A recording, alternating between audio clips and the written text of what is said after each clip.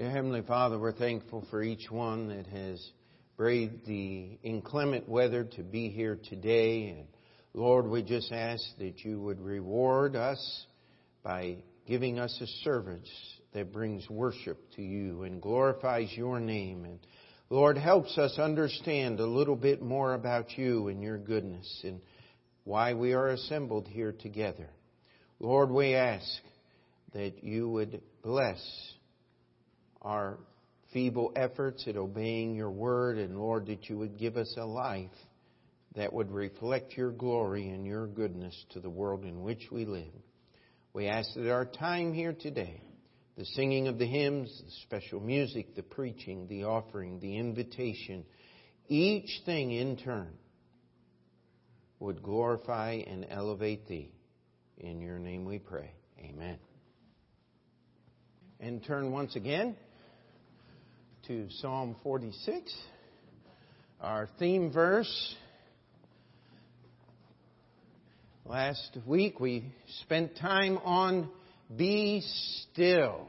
And of course it is very difficult to be still in this world of tremendous activity and things.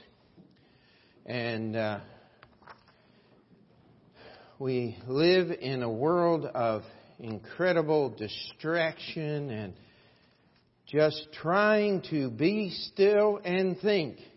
And to be still, the Bible says, this is a command. Let's just read through the verse together here. Be still and know that I am God. I will be exalted among the heathen. I will be exalted in the earth. Now God is telling us that He is going to resolve the problems and the blasphemies and the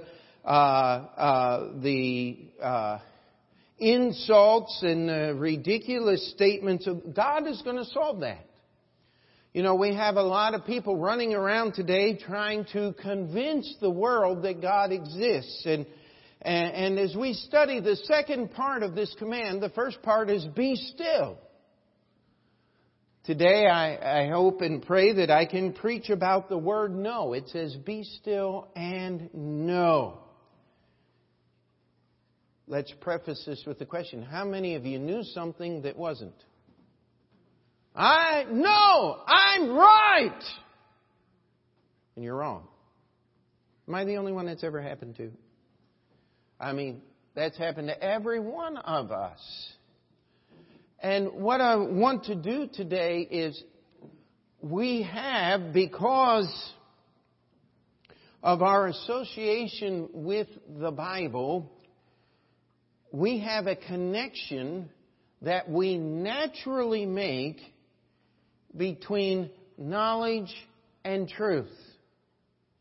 And I want to challenge you, and I believe I can show you even from the Bible, and certainly if you'll take a moment and look around, that connection is not always made. In fact, many times, if you'll just turn on your radio and listen to the news broadcast, you're going to hear people talking about things that they know, things that are guaranteed, things that are absolutely beyond any shadow of a doubt. And they're not true. Not true at all. Somebody said, how do you know when a politician is lying? Everybody knows. When their mouth is open, that's how you know. Politicians are politicians for a reason. I like the way one radio show host puts it. Politician is Hollywood for people that are ugly. They can't get on TV. They cannot be put in front of a camera. But I'll tell you, the most dangerous place to be on a weekend is between Chuck Schumer and a camera. I mean, don't do that. That's worse than between a Baptist and dinner time. You just don't want to be there. You're going to get in trouble. You're going to get hurt. Because people want to tell everybody what they know, and so much of what we know just ain't so. And I use that word on purpose. You see, the word know, in its various forms, knew, knoweth, knowledge, known, knowest, and possibly a few others, it's found over 1,309 times in your King James Bible. The idea of this word know and knowledge has many different meanings, and we're not going to try to go into all of those different meanings this morning. What we're going to try to do is establish what is actually being meant, what a true biblical understanding of this verse that says, "Be still and know that I am God." That is a command. If we'll take just a moment, if you're still there in Psalm 46, the overall theme of this psalm is God is our refuge, verse 1, and strength, a very present help in trouble. Verse 5, God is in the midst of her. She shall not be moved. God shall help her, and that right early. The heathen raged, verse 6. The kingdoms were moved. He uttered His voice. The earth melted. The Lord of hosts is with us. Look at the last verse, verse 11. The Lord of hosts is with us. The God of Jacob is our refuge. If we could only understand how much God wants to help us, how much He wants us to understand His love and His care, how much that God wants us to live. And yet 90% of religion is motivated by fear, is it not? How many of you used to go to a fear-based religion? If you don't do what we say. Now, they don't do that from the pulpit usually. They have much more sublime ways of doing it. You need to understand that if you don't attend and you don't partake in the ceremonies, you're going to miss out on God's grace and you'll miss out on eternity. I met a guy one time, he says, "I'm a Catholic, but I don't care about the Pope, and I don't care about the priest, and I don't care about confession, and I don't..." I said, "Would you mind going down to your priest and telling him that? I would like to see his response." Because if someone walked in this church and said, "Now, preacher, I don't care about the Bible, I don't care about anything that's in it, I've only got one question for you. What in the world are you doing here?" I mean, it's not that we're going to throw you out on your ear or something like that, but if you don't care about what's in the Bible, you don't want to know what's in the Bible, this is not going to be a place that's very pleasant for you, because that's what we're about, is teaching what is in the Bible. So you tell me you're a Catholic and you don't care about anything that makes the Catholic Church the Catholic Church, I got to question you. What is your purpose? Why do you use that? I know my grandfather, he immigrated from Italy as a 17-year-old boy in 1905. And up until the week before he died, he was Catholic, Catholic, Catholic, Catholic, Catholic. Why? Because it was, to him, it was part of being Italian.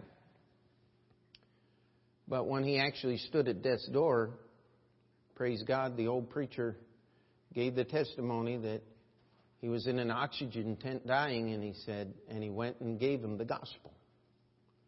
And asked him, said, "Now, pup, do you believe Jesus Christ died to pay the price for your sins?" And he said that he nodded yes. He couldn't speak, but that's the only hope I have, that I'll see my grandfather on the right side of eternity. I hope and pray that story's true. That Grandpa was actually believing on the Lord Jesus Christ instead of trusting in something he never partook in his whole life here in the United States. And you see, the Bible is about knowing things. And as I've already tried to illustrate, I don't think we need to spend a lot of time on it, you can know things that aren't true. And so let's just take a moment here, and I need you to listen very closely. I have 3 short paragraphs here from the Oxford English Dictionary defining the word know, what it means, because actually the word know is one of those little words with huge definition. I mean, books have been written on knowledge, what it is, what it isn't. And the first definition, main definition, is to perceive a thing or person as identical with one perceived before, or of that which has previous notion, to recognize, to identify, sometimes with again, also later, and with for. And so what the first definition is to perceive, is to be able to recognize something. Say, I know you, I know your name, I've met you before. That is the idea that is here. I know the reason why we close the windows when it's cold and it rains outside. How many of you would agree with that? Because we don't want the cold and the rain inside. So therefore, we close the windows. That is something we know to do. In fact, if someone leaves the doors hanging open, one of the phrases that my mother used to use all the time is, what do you think? You were born in a barn? Close the door! And we didn't have a barn. We just had a little 3-acre plot. But my mom wanted us to be reminded in no uncertain terms that the house was not a barn, that this was a house and the doors were supposed to be closed. And we knew that. It was just we were careless with our knowledge. We understood. We recognized. Okay, the second definition is to be acquainted with a thing, a place, or a person. To be familiar with by experience or through information or report. Sometimes it means to have such familiarity with something as gives understanding or insight. To know like a book. The third definition is to have cognizance of something through observation, inquiry, or information. To be aware or apprised of. To become cognizant of. Learn through information or inquiry. Ascertain. Find out. This is what the word know means. Sometimes we have to learn things. How many of you have learned how to drive in New York City? It takes special skills. My children have found out the hard way. You do not drive in New York like you drive in Oklahoma. It's very, very different. And if I have my preferences, I'll take New York any day. It may be confusion, it may be congestion, but I can at least have some idea what the guy in front or behind is going to do. In Oklahoma, you have no clue. I mean, it could be Farmer Joe that's been driving a tractor around the field and he's on his way to McDonald's and what are those little white lines? I know how to keep it between the rows of corn, but I'm not going to worry about anything. Nobody's telling me where to drive. I mean, it's scary sometimes out there. And the simple truth is, you have learned. So you would say, and when people often get pastors, when we have the MRI or some of the special things, we invite pastors in and say, I'm just afraid to drive in New York City. And my first thought is, you probably ought to be. Because if you don't know what you're doing, you don't know where you're going, you can get in a lot of trouble really quick. You can. I went into a garage several years ago and it said labor rate, $60 an hour. For advice on how to fix your car, $75 an hour. To actually fix your car after you have tried to fix it, $150 an hour.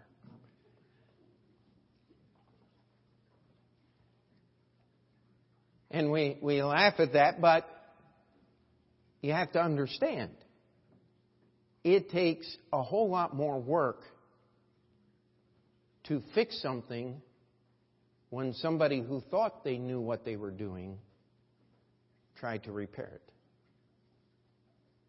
Because now you've got to undo all the things that they did wrong and start all over again. It's not fun. But these are the ideas, these are the definitions of this word. No, the Bible tells us to be still. And trying to put last week's sermon in just one simple sentence is turning over the direction, the impetus, the momentum of your life to the Lord Jesus Christ. It's allowing His direction to move you at His time and His pace. That's what be still is. You're not moving. God is. I've loved to put it this way. God loves you so much that you cannot get saved unless you come to Him just the way you are. But He loves you so much, He's not going to let you stay that way. The problem happens is when we start trying to change ourselves and make ourselves acceptable to God. That is the seed of all false religion. You have got to let God do the changing. That's what be still is. Now, it says be still and know. This is still a command. Now, as we look at this thing, we've gone through the definitions. We've given some humorous examples. I saw some people laughing and hope that you get those. Let's turn to Romans chapter 1. Romans chapter 1. You see, knowledge or to know something demands a few things. The first thing it demands is perception.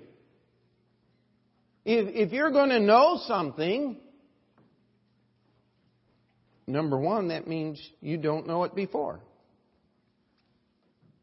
Now, I know that's astounding and that's very deep.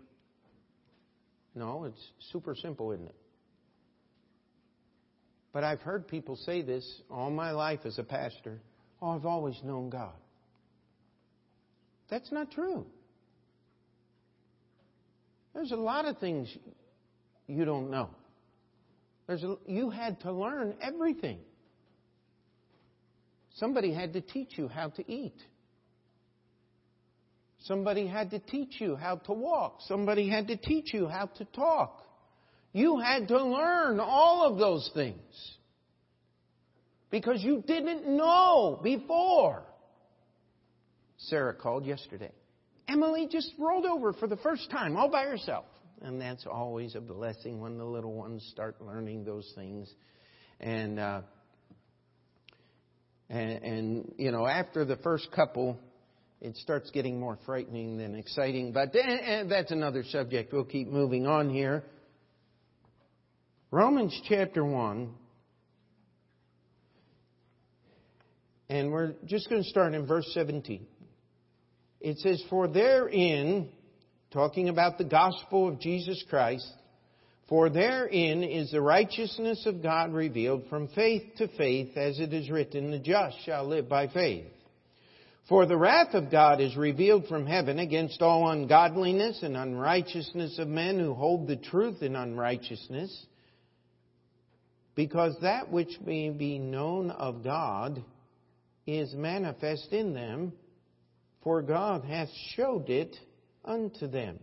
For the invisible things of Him from the creation of the world are clearly seen, being understood by the things that are made, even His eternal power and Godhead, so that they are without excuse, because that when they knew God, they glorified Him not as God, neither were thankful, but became vain in their imaginations, and their foolish heart was darkened. Professing themselves to be wise, they became fools. And we can go on, but we'll stop right there. This passage tells us that there is not a human being that has ever lived that was not brought face to face with the reality of God. How many of you have ever been away from the city lights and looked up into the sky at night? I'll tell you, even with all of our science and all of our ability to see deep into space. They think they have measured the outermost limits of our universe at 13.5 billion light years across. Now stop and think about that. Light travels at 186,000 miles per second. And it would take 13.5 billion years for light to travel from one side of the universe to the other. That's what we think.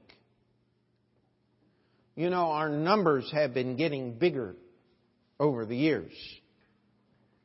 But we still can't count the stars. I know if you call that guy on the radio, he'll name a star after your loved one and record it in copyright form at the Library of Congress. Oh, my goodness. Excuse me. If you want to do that, fine.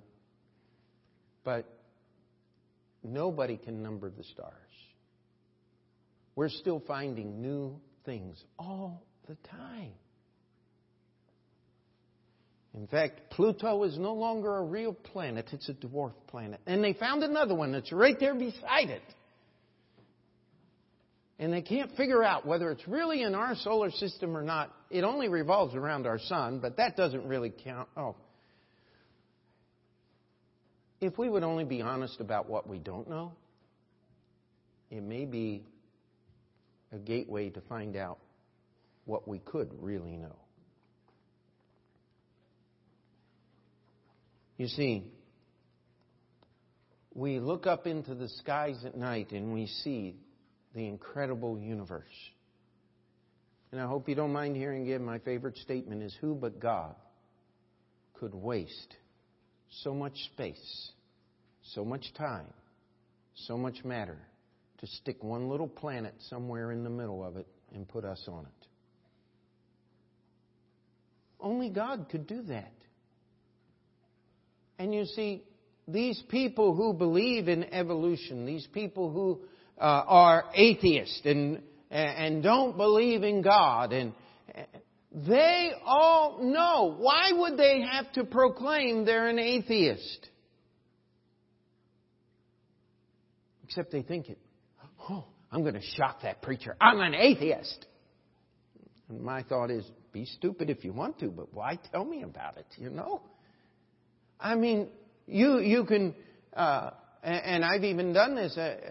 Some of you remember the story. He's out street preaching, a lady comes by and she says, I'm an atheist.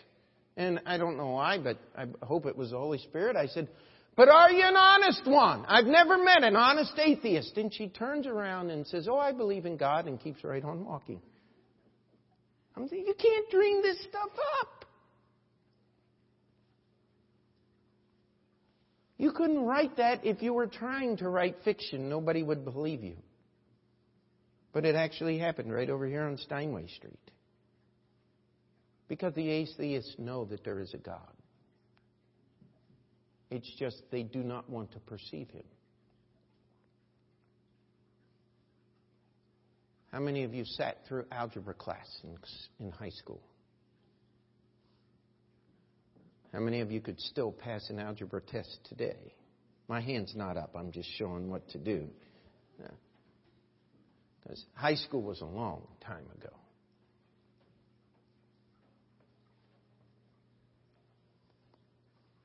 You see, you learned enough algebra to pass the test.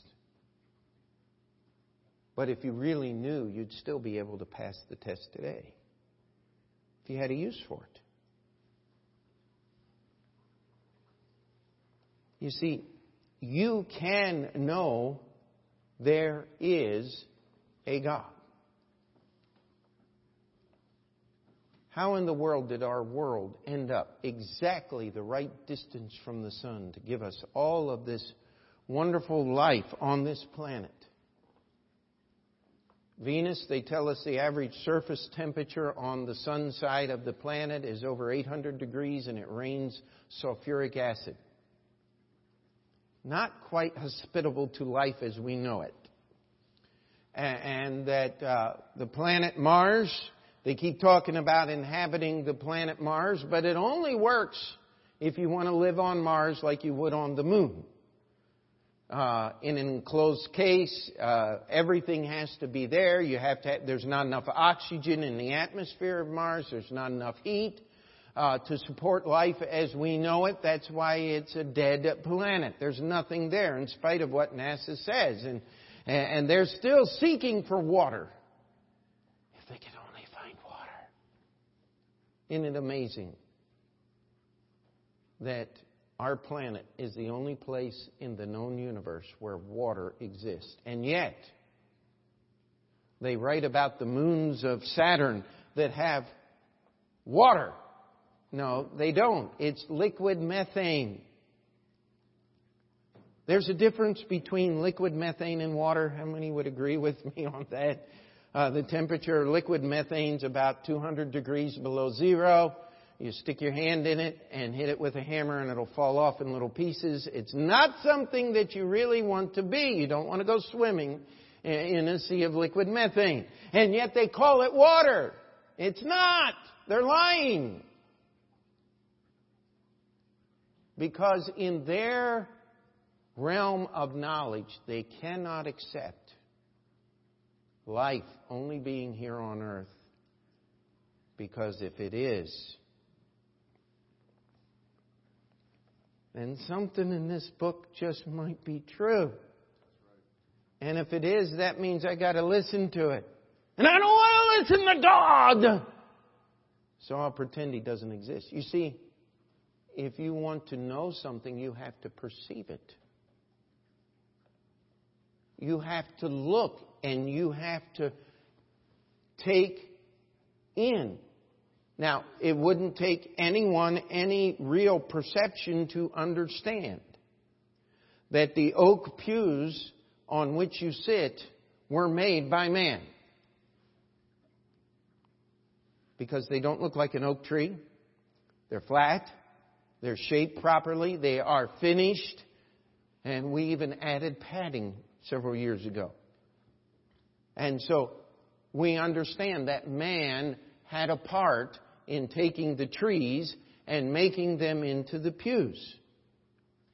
And yet, as simple as that process is, we say that the pew had to get here on purpose, but the tree that produced it is an accident.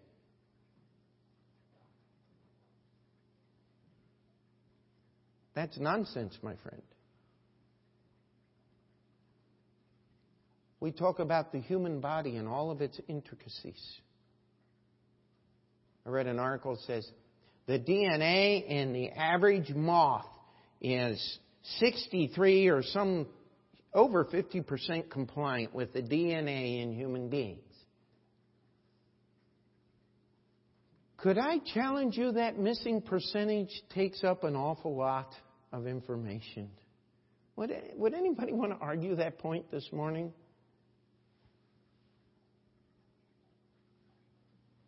You see, you have to look and understand if you're going to know something. You've got to perceive it. You've got to allow it to come in. The thing that we might say next was that knowledge demands thought process. The Oxford English Dictionary uses the word cognizance. It uses the word that cognate, that you've got to think about things.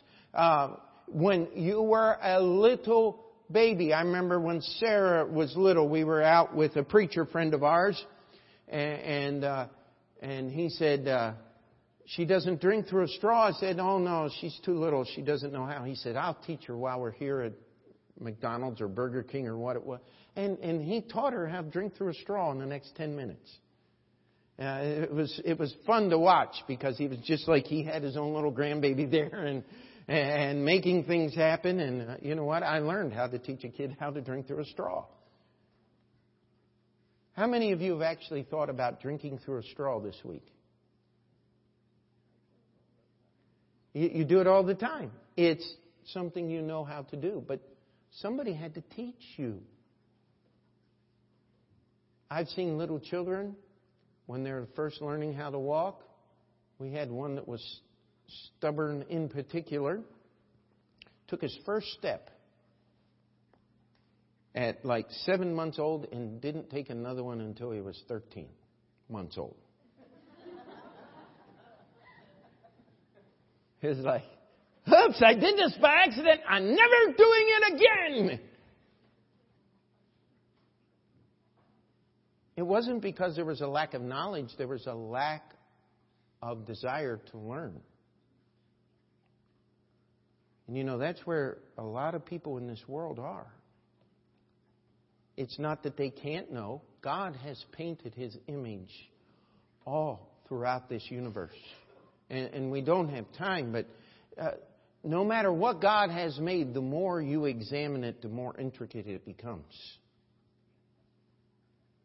You take the world in which we live and all the varied life forms. It's amazing. But then you get out a microscope and you find out there is a whole world that's just below the threshold of what we can see. And praise God, some of those critters are absolutely horrid looking. But then you get out the microscope and you'll find out that all those little critters walking around have little critters living on them. And then you go down below that level and you get into the cell level and all of the interactions that it takes for just one cell, let alone the 10 trillion that are in your body to exist. And then you can go on the atomic level. And yes, we've learned how to manipulate atoms to destroy entire cities with one bomb. But we still can't explain it. We can do a lot. Yet when it comes to this book, we're not willing to take the thought process that is necessary to know the God who has signed every page with His love for us. Could we say amen to that? Or oh me?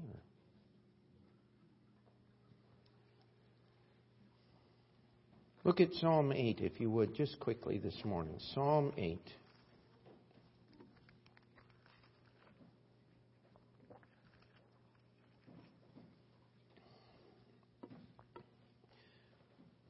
The psalmist here, David, says in verse 1, O Lord, our Lord, how excellent is Thy name in all the earth. And he talks about, out of the mouth of babes and sucklings hast Thou ordained praise. Verse 3, when I consider the heavens, the work of Thy fingers. And we come down here to verse 9, O Lord, our Lord, how excellent is Thy name in all the earth. Could I tell you that one of the things that you need to know, the Bible says, be still and know that I am God, is you need to know something, that there is no God that even approaches to the God that's described in this Bible. There is no God that was invented by man. If you study, and I don't recommend that you do, but if you study the Greek mythology, there is one thing that you will be impressed with: the humanity of the gods. How utterly human and depraved human their desires and their actions and their beings are. You study the Hindu gods. And I don't know that much about it, but I know the story of the one where the god was, the sun was, his head was cut off, and so the god grabbed the next thing to it and took the head of an elephant and stuck it on the body of a man. They believe that. Now, what kind of God would do that? You know, when Jesus met death, He conquered it. He said, come back. He came back. You see, the Bible is different than the gods. And there are times where God says, prove me. Malachi, just listen, I'll read the verse. Bring ye all the tithes into the storehouse, that there be meat in my house. And prove me now herewith, saith the Lord of hosts, if I will not open you the windows of heaven and pour you out a blessing, that there shall not be room enough to receive it. Now God was speaking to Israel, Malachi, the last prophet. He said, prove my word. You be obedient to my word. Now we got name it and claim it and preachers running around saying, listen, you give God a $10 bill, He'll give you a $100 bill back. That's not what that passage is talking about, my friend. That is utter foolishness. God is not a slot machine. But He says, you be obedient to my word, my way, and I will bless you. How many of you have proved God in giving to Him? You've given, and God has blessed you. I'll tell you, the Word of God is true. When Jesus was feeding the 5,000, He said to His disciples, feed them. And here's what John's testimony was. And this He said to prove Him, for He Himself knew what He would do. Jesus already knew what was going to happen. He knew that Andrew and Philip were going to find a little boy with a little lunch, and He was going to take that little lunch and feed 8,000 people with it. Only God could do that. You see, the disciples were supposed to get the knowledge of His deity through that act. But if you'll read the whole passage, they didn't get it. That's why He had to put them on a boat and let them row halfway out in the middle of the night and get stuck in the middle of the Sea of Galilee, tossed with the waves. And then Jesus Himself walked out on the water and scared the living daylights out of them. Why? Because He wanted His disciples to know who He is. God will do whatever is necessary for you to believe in Him if you will surrender to believe in God. Sometimes it takes a while. It takes a while to peel back the layers of deception and self-deception. But knowledge, to know something, it takes cognitive power. You've got to think about it. You've got to be willing to perceive it. You've got to look at things. They tell the story of a place in Texas, I believe it is, where a river was running through, and all of a sudden the erosion of the river broke open some rocks, and there were dinosaur footprints, perfectly preserved. There's only one problem. Inside those fossilized dinosaur footprints was a perfect image of a human footprint. The only problem was it was about that long. I'd hate to meet the guy that had a foot that big. But those who understand these things, podiatrists and anthropologists, and different joint formations determine things. An ape does not walk like a man. These perfectly formed, 100% extra huge human footprints, other than their size, were perfectly identical to what you and I have on the bottom of our legs this morning as we sit here in church. Well, a man that believes the Bible looked at that, said, well, the Bible does talk about there being giants.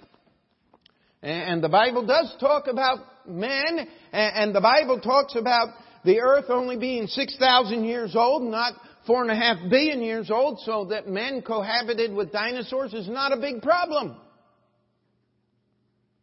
They said they brought an evolutionist down there to look at the same thing. And here was his statement. I don't believe it. And walked away. You see, it went against his knowledge. And this brings us to the last point. You have to choose your facts. You have to make a willful decision on what you want to believe.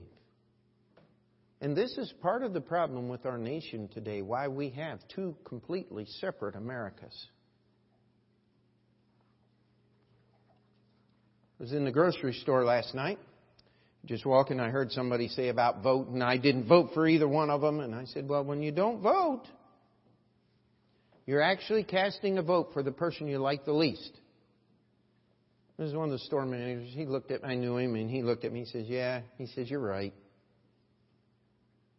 And the conversation went on a few sentences. He said, "But I think Egan, he didn't even remember his name, in Manhattan endorsed Trump." And the lady was sitting there and said, "No, he couldn't have done that." I said, "I don't know whether he personally endorsed Trump or not, but I do know this. As a Catholic priest, he would have to have a very difficult time with Hillary Clinton's love for murdering babies." And the lady was sitting there going, oh. Well, yeah, you have a point there.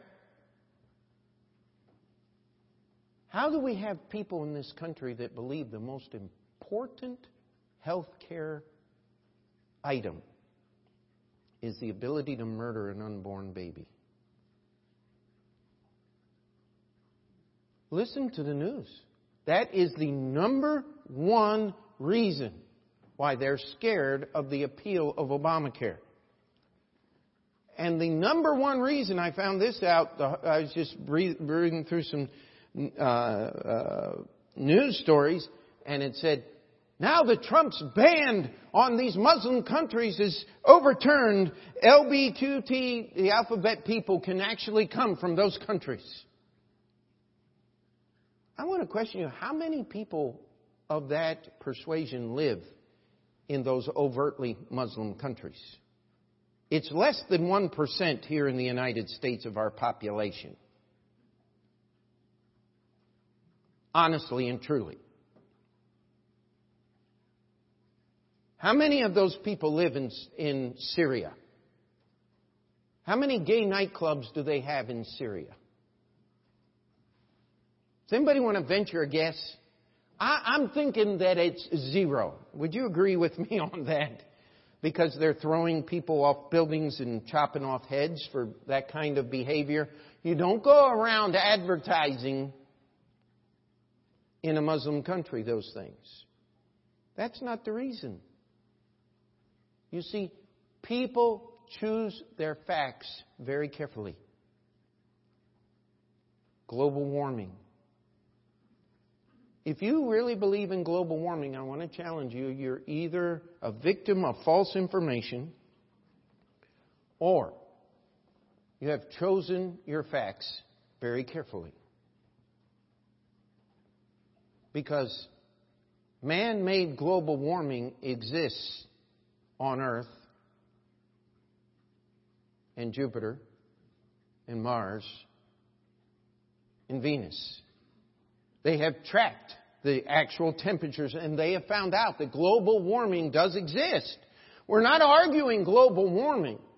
What we're arguing is the source. Now, if you can figure out how a Chinese factory or my church van out here produced global warming on Jupiter, I'd be willing to believe you. But the fact is, it comes from the sun, and there's nothing you can do about it. But if you want to choose your facts to make yourself the savior of the planet,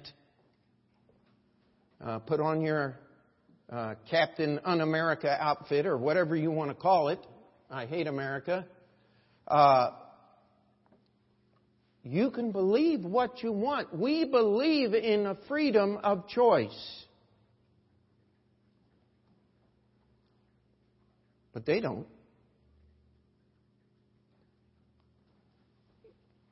Now, let's go to James chapter 3 here. The Bible tells us, prove all things, hold fast to that which is good. That's 1 Thessalonians 5:21. The book of James chapter 3, and we must hurry, verse 13. Says, who is a wise man and endued with knowledge among you? Let him show out of a good conversation his works with meekness and wisdom. But if ye have bitter envying and strife in your hearts, glory not and lie not against the truth. This wisdom descendeth not from above, but is earthly, sensual, devilish. For where envying and strife is, there is confusion in every evil work. But the wisdom that is from above is first pure, then peaceable, gentle, and easy to be entreated, full of mercy and good fruits, without partiality and without hypocrisy. And the fruit of righteousness is sown in peace of them that make peace. See, knowledge demands perception. I've seen people. I've read people that have written, "For God so loved the world that He gave His only begotten Son." Now, those words mean that God loves the world, but we know that that's not what God means when He says He loves the world, because He loves only the elect that He has chosen. That's a Calvinist writing, who refuses to perceive the words that are there. Anyone who calls himself an atheist looks up at the sky at night and refuses to perceive what God has printed in this universe. But you do have to think about things, because there are many different religions and there are many different choices. And God wants us to prove and to know. See, I didn't grow up as a Baptist, as you well know, if you've been around here very long. I grew up in a non-denominational church. Praise God, I can tell you today that church has since then changed their attitude about that, and they call themselves today an independent Baptist church. If you're to call up and ask them what kind of church, they'll tell you right off, this is an independent Baptist church. And I thank God for that. I became an independent Baptist my sophomore year in Bible college, because I realized that I'd gotten baptized after I gotten saved. I mean, before I got saved. You have to get baptized afterwards. So that doesn't count. And so I surrendered to biblical baptism. And when it was time to be ordained as a pastor, I wanted to be ordained as an independent Baptist, because I wanted to identify with a church that had a history of teaching only this book and nothing else. And that's why I'm so particular about our name and how we believe and what we believe. Because you have to choose. I choose to believe that this book is God's Word and there is no error in it. I choose to believe that if I will just pay attention to what the Bible says, and every word in this Bible drives me to that one phrase right there. It is finished. You see, 90% of religions that call themselves Christians don't believe those words. Because you go to church, you call yourself a Christian, you do what they tell you to do, and they will give you a hope so. Now listen, if you partake of the 7 sacraments and you follow well, you can't partake of all 7, but if you partake of the sacraments as much as you are allowed, and you follow in the church, and you're born in the church, and you're buried in the church, and we give you the last rites, you have the opportunity to go to purgatory and take care of whatever you didn't take care of. Many of you have been in that church before you came to this one. Well, if that is true and you have all these things to do, and then after you die you have more things to do, how in the world could it be finished?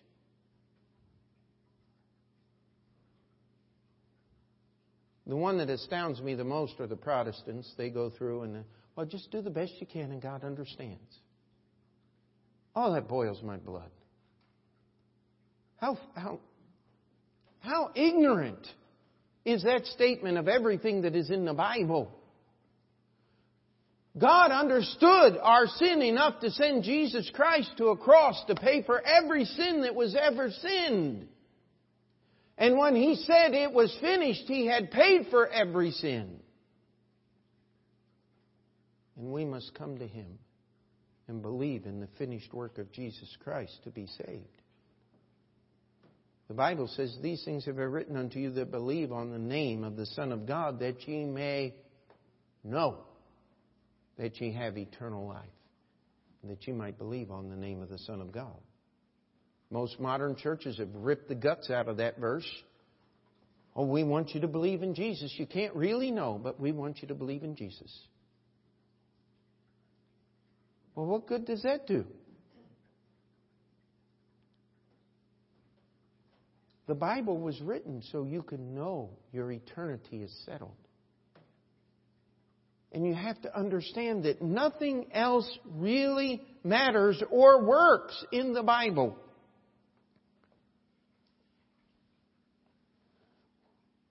How in the world can I extend goodness and love to another human being if I'm taking advantage of your pain and your tragedy to earn me points with God? If I'm getting to heaven by doing good works, that's what I must do.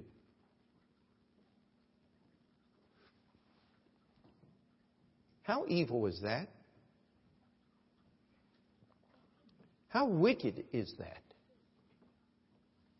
To take advantage of other people's pain and other people's sins so that I can push myself closer to God. What kind of God is that? It's not the God of the Bible, my friend. You cannot know that kind of God because He is movable and changeable. And that's the kind of God the world wants. They want one that they can manipulate into their own form. One that they can make do what they want to do. The God of this Bible will never sacrifice what is best to please you. God will never lower His standards one, whatever adjective or noun you want to put in there, or series of adjectives and nouns. God will not lower His standard to meet you. He wants to raise you to the level of His standard. And the only way that works is through the blood of Jesus Christ. Be still and know that I am God. You see, knowledge puffeth up. How many of you have met a really smart person that wanted to let you know how smart they were?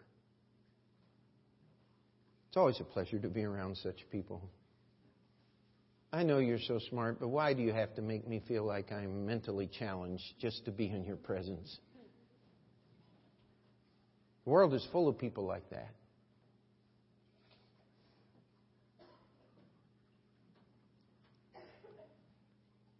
You see, this book tells me that Jesus loves me. That God so loved the world. That means the world. Means everybody. That Jesus died on the cross. That whosoever, that means anybody, will believe in Him should not perish but have everlasting life. I want to challenge you. If you don't know that, you do not know God. If you do not have the issue of eternity settled, the Bible says that is the first step. That is what brings you into a relationship with God. If you don't know that, do not pride yourself on your Bible knowledge because it is worthless knowledge. I'm sorry. Well, I'm not sorry because hopefully I can shock you into stop believing in the foolishness of this world and choose the facts that the Bible presents. Without having your eternity secured, you do not know God. Period. You can't. All you have to do is perceive. You have to be willing to believe that when Jesus Christ said it is finished, that He actually finished paying the price for your sins. You have to believe that Jesus Christ is the only answer. But you also have to be willing to accept what this book says about the rest of what this book says. You know, I've often talked to new Christians who have just professed faith in Jesus. Said, well, today is the greatest day of your life. You believed in the Lord Jesus Christ. But you know something? That's just the beginning. God's not going to tell you everything. But you know, if you're only willing to believe those parts of the Bible that'll get you fire insurance, keep you out of hell, that's not Bible salvation. Bible salvation is a total surrender to God and His Word. You say, well, how can I? Well, just stop and think. Let's do a little cognizance. Who would you rather trust with your eternity? God or yourself? Not trying to be rude, but how smart do you think you are? How much knowledge do you think you really possess compared to God? I willingly surrendered to Him.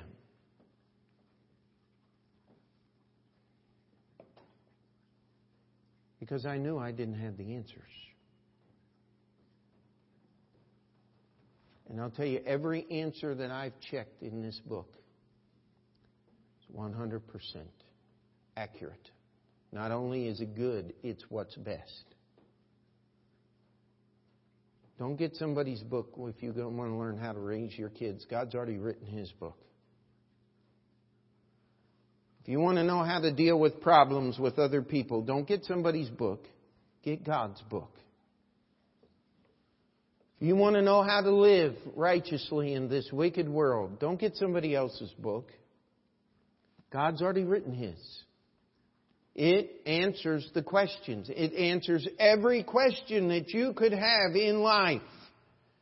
You see, knowledge without something to limit it will eventually become what we call sophistry. Useless pride. We've often joked about our Bible colleges that they're the greatest repository of knowledge known to mankind because the students show up knowing everything and leave knowing nothing. See, they think they have all the answers when they come. And then they start learning the Bible and they say, well, you know what? I got a toolbox that I'm going to spend the rest of my life working on so I can learn how to live for God. And utter dependence upon this book and upon the God who gave it to me. Be still. Stop trying to figure it out yourself. Stop trying to be in charge of your own life. Stop trying to be in charge of others' lives. Please. Know that I am God. Do you know that you're saved today? Do you know that if you were to die today, you'd wake up in the presence of God? I tell you, there's nothing more comforting than knowing that. And I challenge people, if you want to do something good for your family, you let them know. Before you die, that you've trusted in this book. It is so hard to preach a funeral when someone has left a very meager or no testimony of their relationship with God. It's terribly difficult for me. But when I know someone is saved, even if their life didn't turn out the way it should have, you see, I know a God that's merciful and forgiving. And I know a God that paid for every sin. And He will never reject His own, even when we make a mess of things. See, there's no God like the God of this book. There is no truth as simple as believe on the Lord Jesus Christ and thou shalt be saved. By the way, that works for salvation. It works for every issue in your life. You see, that's why you have to be still. You have to stop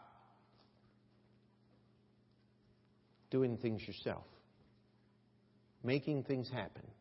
Well, I'm not one of those people that waits for things to happen. I make them happen. Not going to do you any good with God because He already did it. It is finished. You can't finish what He's already finished. You got to stop trying, and you got to surrender to Him. But it's going to take your entire life effort to know Him. And I will promise you this: the better you know Him, the more you will love and help other people. Can't help it. And this is the love of God. And this is how we know we love the children of God. When we love God and keep His commandments. Stop worrying about trying to help someone. They probably don't need the help near as much as you do. That's one of the chronic symptoms of a disordered person. Is they're all the time trying to straighten somebody else out. If you'll be still and know that I am God, God says, guess what? You won't have that burning need to straighten out everybody else's life. Because you'll begin to see what a mess your own is. And as you do that, guess what? You are coming to the knowledge of the only one who can actually straighten it out. Be still and know that I am God. Let's pray. Heavenly Father, we come before you this morning and we ask that you would help us grasp these truths, to know them.